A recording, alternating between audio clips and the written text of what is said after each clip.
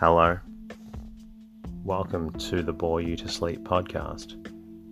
The podcast that will hopefully help you get to sleep. I am going to read an open source book, one that is not particularly interesting, but one that is hopefully boring enough to get you to sleep. Tonight's reading comes from Coasting Bohemia. This story ventures through several eras as we closely look at the life and culture that belonged to each of them.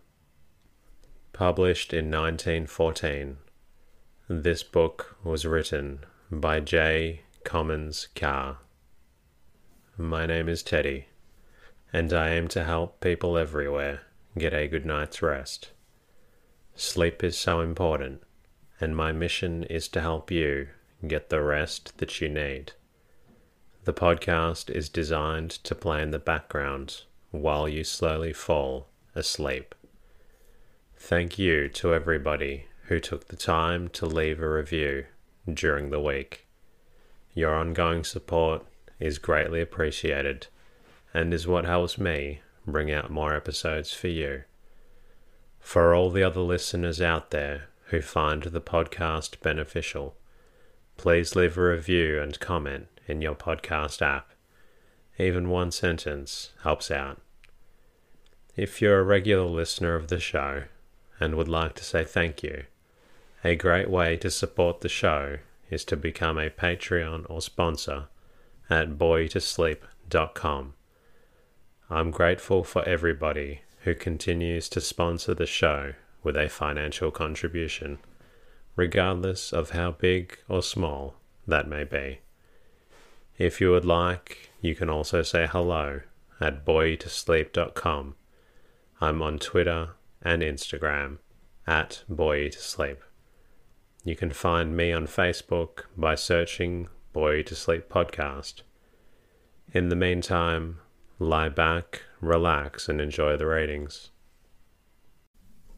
The American Printer. Rise and Progress of Printing. Discovery of Printing. The credit of inventing the art which perpetuates the history and achievements of all the arts and sciences has been obstinately contested, several cities having advanced rival claims to the honor of the discovery. This, however, should be no matter of surprise when we consider that the inventor of a new art, unprotected by law, would naturally endeavor to conceal its processes for its own use and advantage. After due consideration, we agree with Isaiah Thomas in the opinion that the probabilities point to Laurentius, sometimes called Costa and Custos, as the discoverer of the art of printing. Laurentius lived at Haarlem and was a man of property.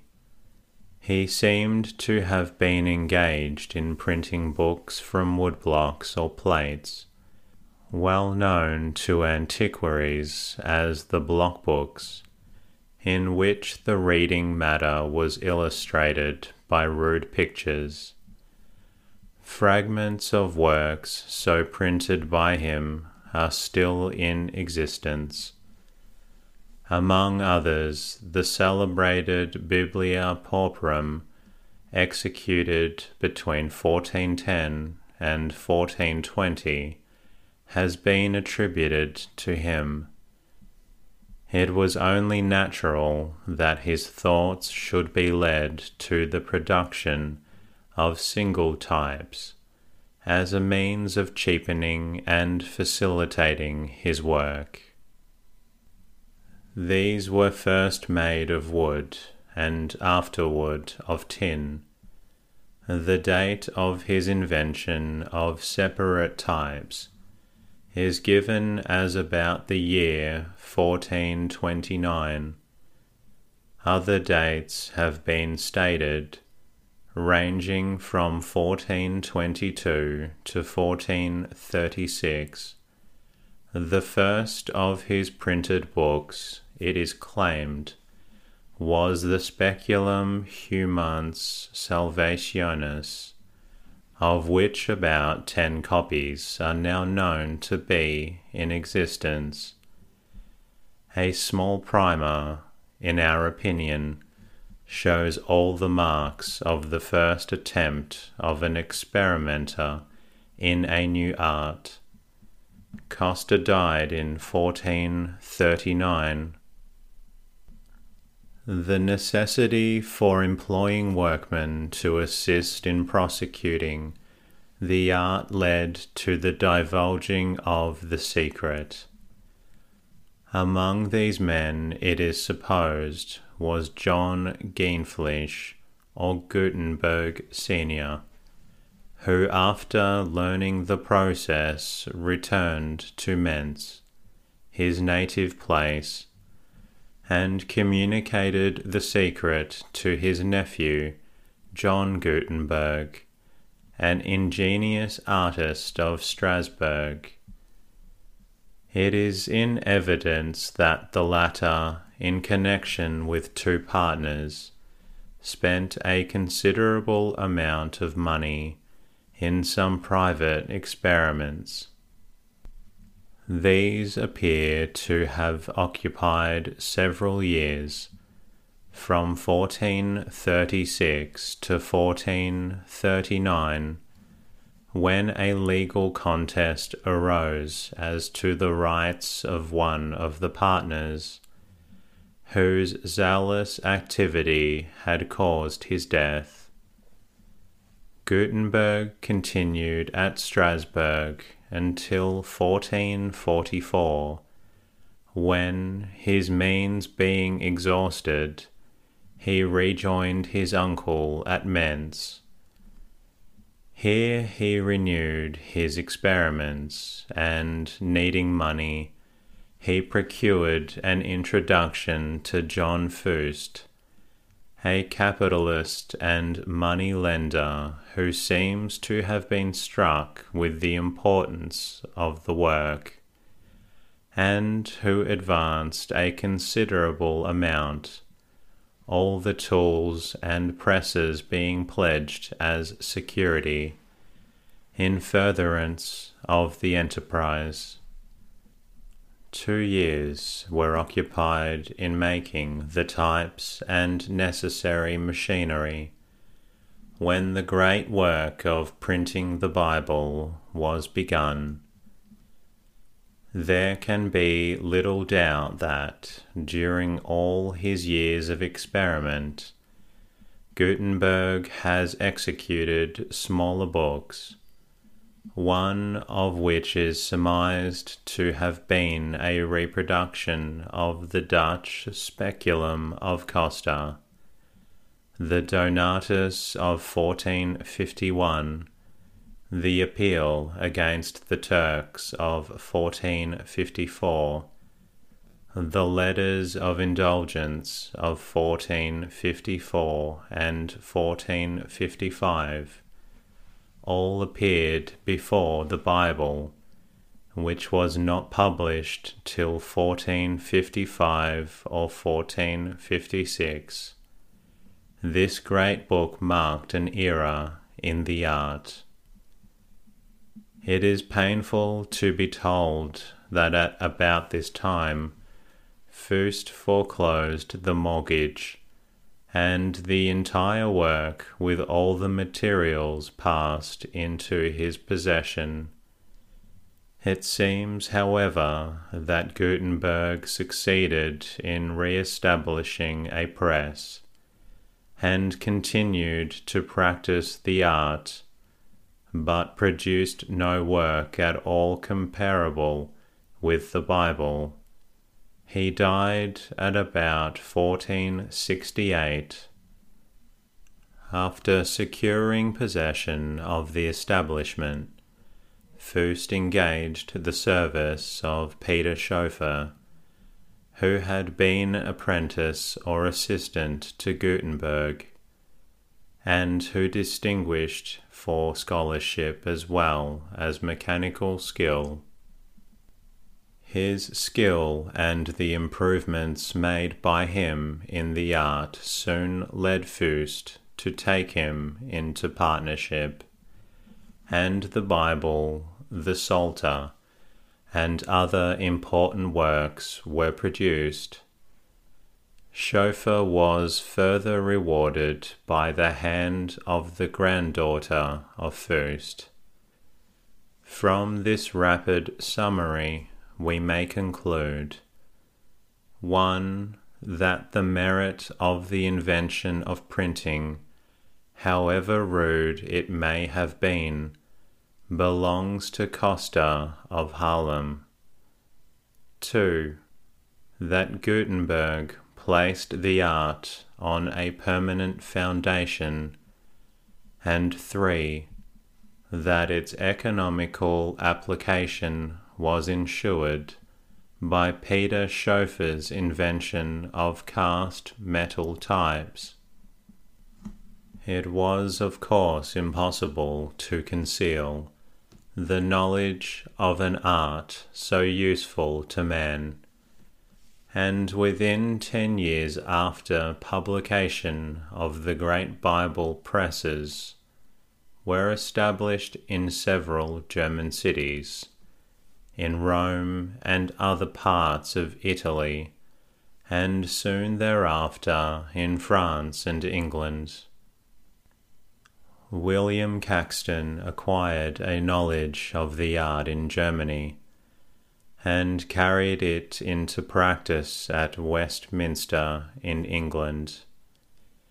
The year 1477 is now accepted as the date of the introduction, the first book printed with a date in England being the Dicters and Sayings of the Philosophers, imprinted by me, William Caxton, at Westminster the year of our Lord.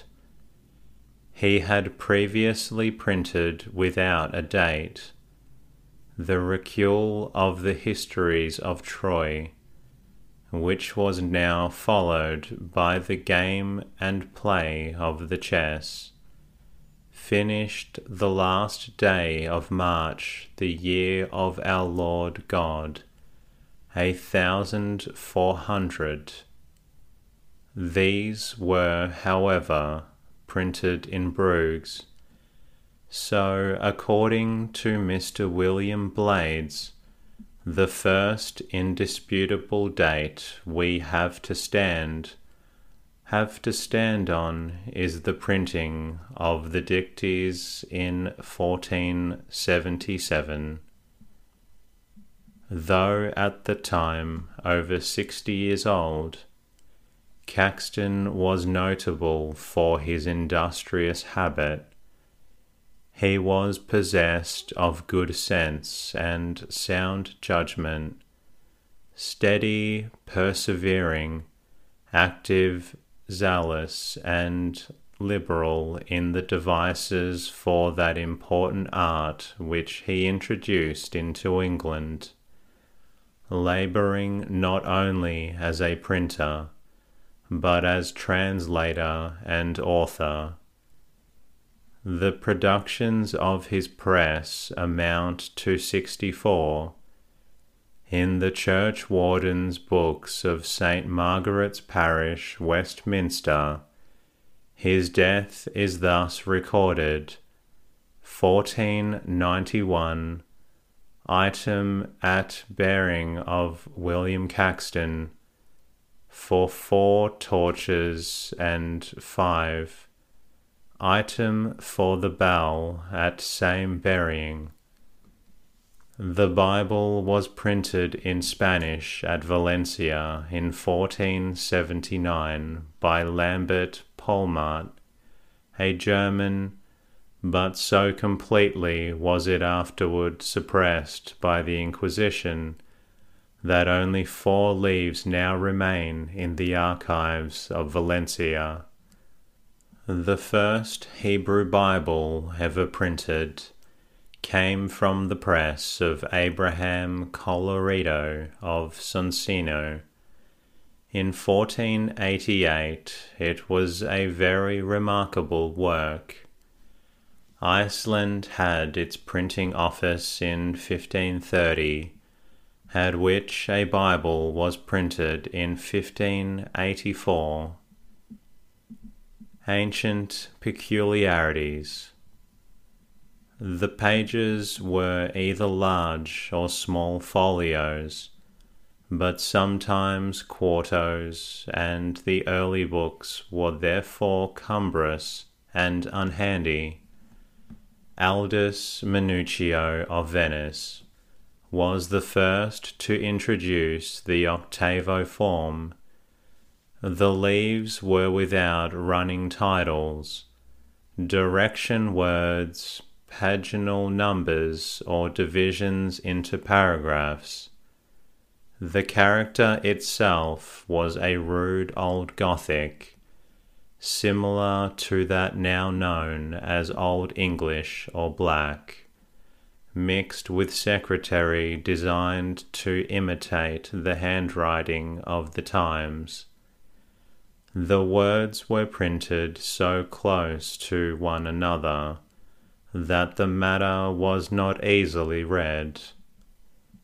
To avoid divisions, the early printers used vowels with a mark of abbreviation over them to denote that one or more letters were omitted in the word.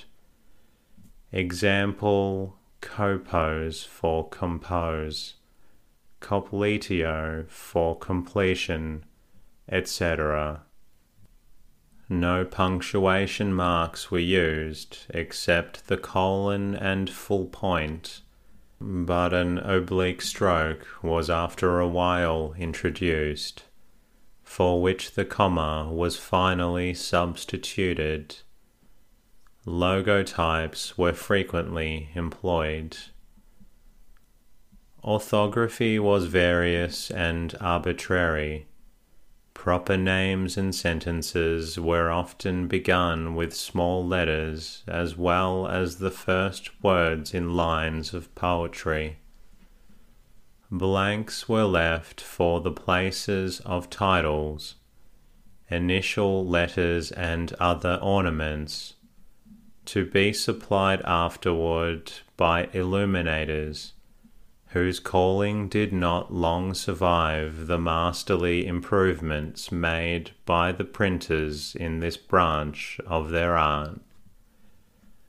These ornaments were exquisitely fine, and curiously variegated with the most beautiful colours, and even with gold and silver.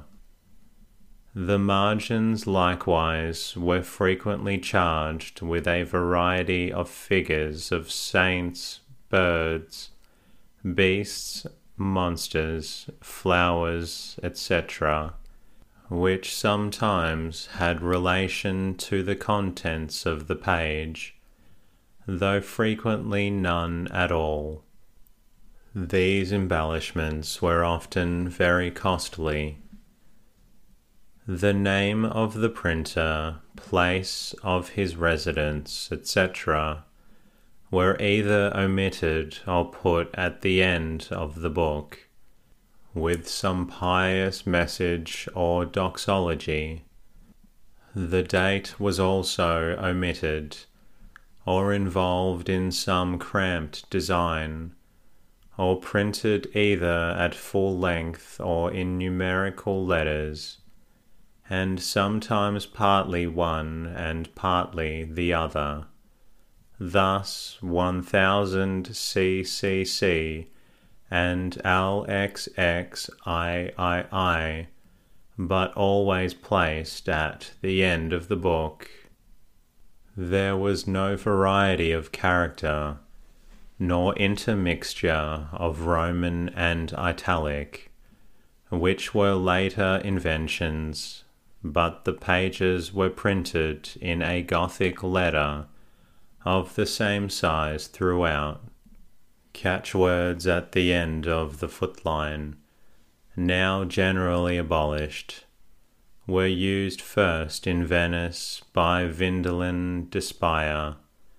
The inventor of signatures is said to have been Antonio Zerotti of Milan in about 1470.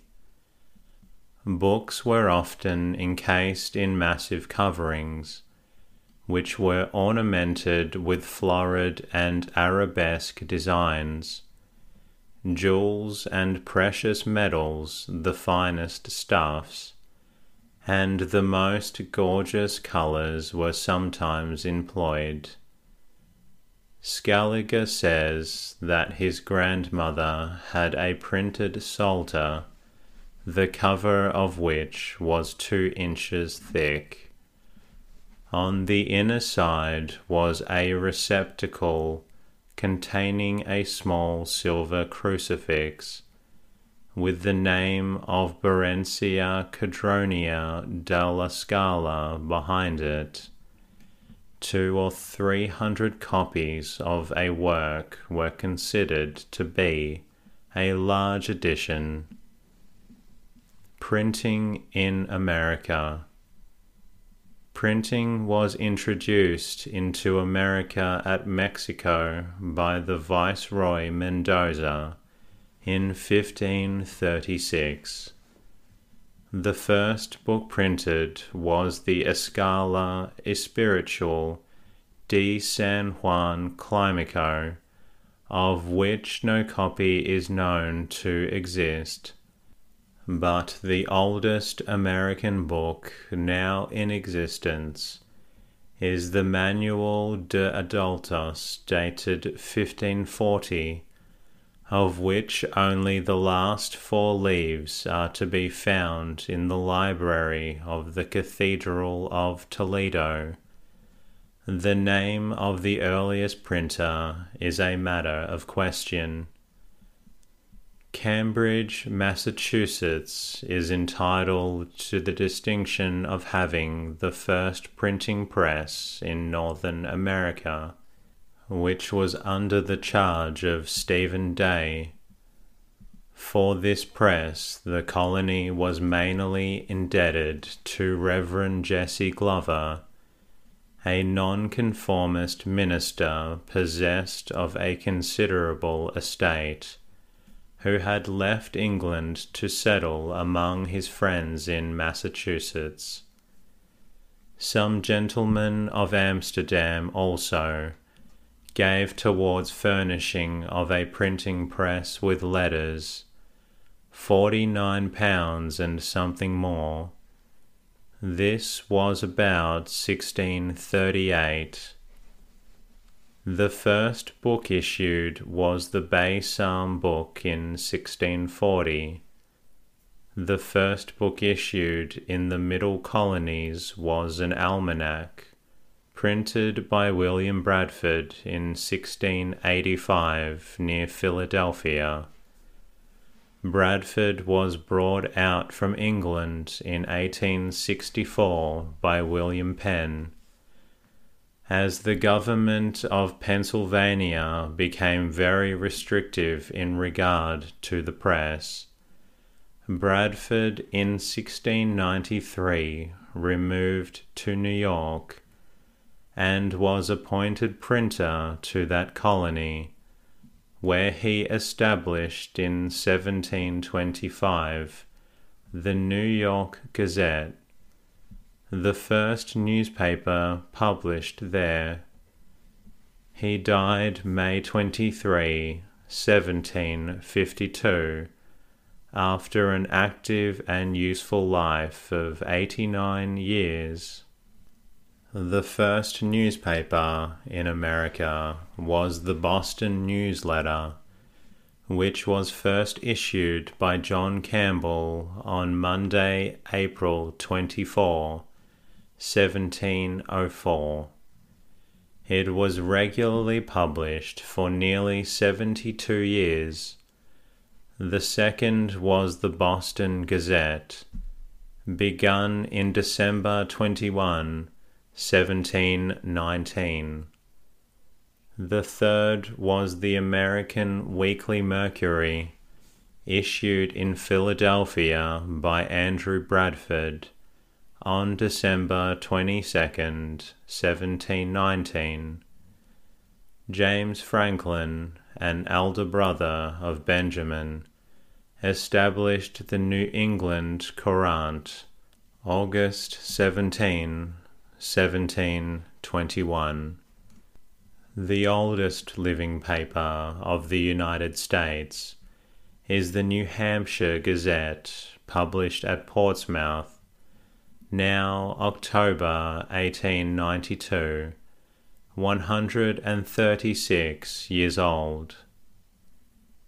The North American and United States Gazette leads the existing daily press of this country in point of antiquity.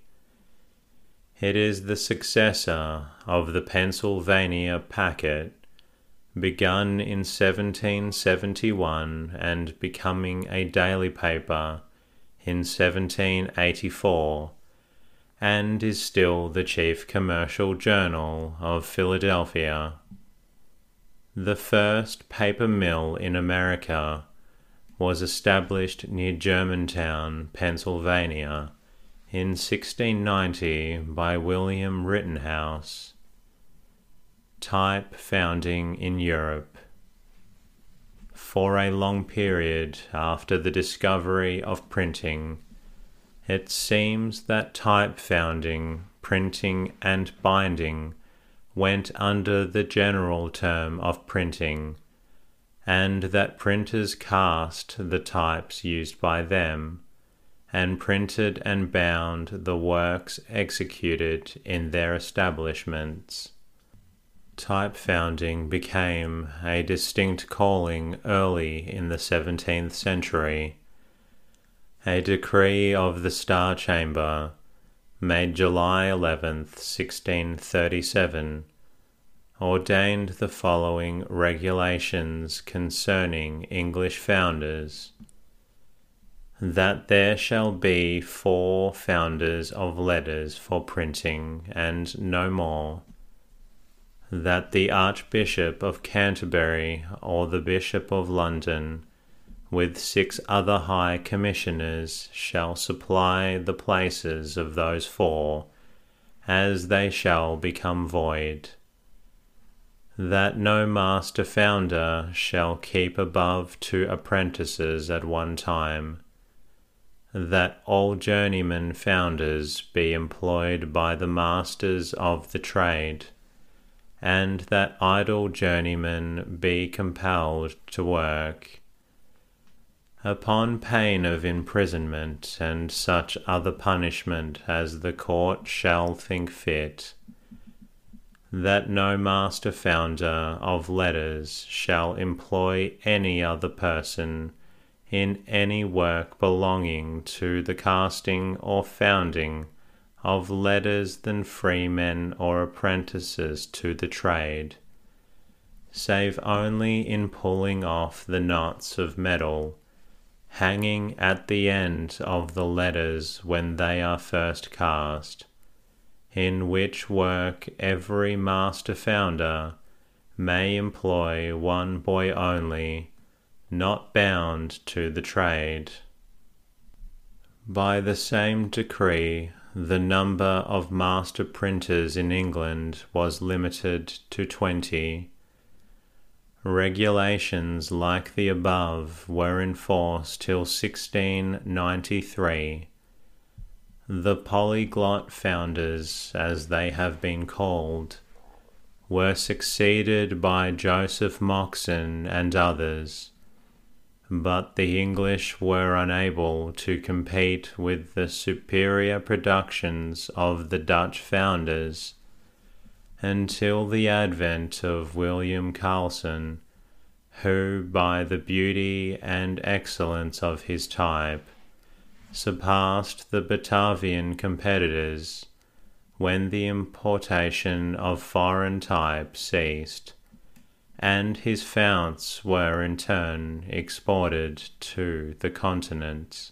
By an act subsequently passed, no founder was to cast any letter for printing, no joiner to make any press, no smith to forge any iron work for a press, no person to bring from parts beyond the seas any letters founded or cast for printing, nor any person to buy any letters or any other materials belonging unto printing, without application to the master and wardens of the company of stationers. Stereotyping. Stereotyping is said to have been invented by J. van der May in Holland about 1698. A quarto Bible and some other books were printed by him from plates, which were formed by soldering the bottoms of common type together. William Jedd of Edinburgh discovered the present mode in 1725, and stereotyped parts of the Bible and prayer book. He encountered malicious opposition, and the business was abandoned, the new method dying with the inventor. About 1745, Benjamin Mecom, a nephew of Dr. Franklin, cast plates for a number of the pages of the New Testament. Dr. Alexander Tilloch of Glasgow rediscovered the art in 1781. Stereotyping gradually spread, and soon effected a considerable reduction in the cost of books. The arguments that were advanced against its utility have a ridiculous look at the present day, when almost every important work is stereotyped or electrotyped. Matter for stereotyping is set with high spaces and quadrates. The forms must be small, containing about 2 pages of common octavo.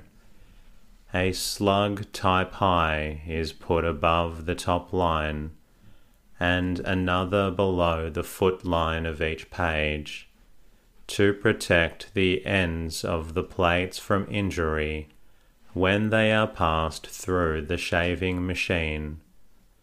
Beveled slugs in height equal to the shoulder of the type are placed on both sides and between the pages, to form the flange by which the plate is to be clasped by the hooks of the printing block.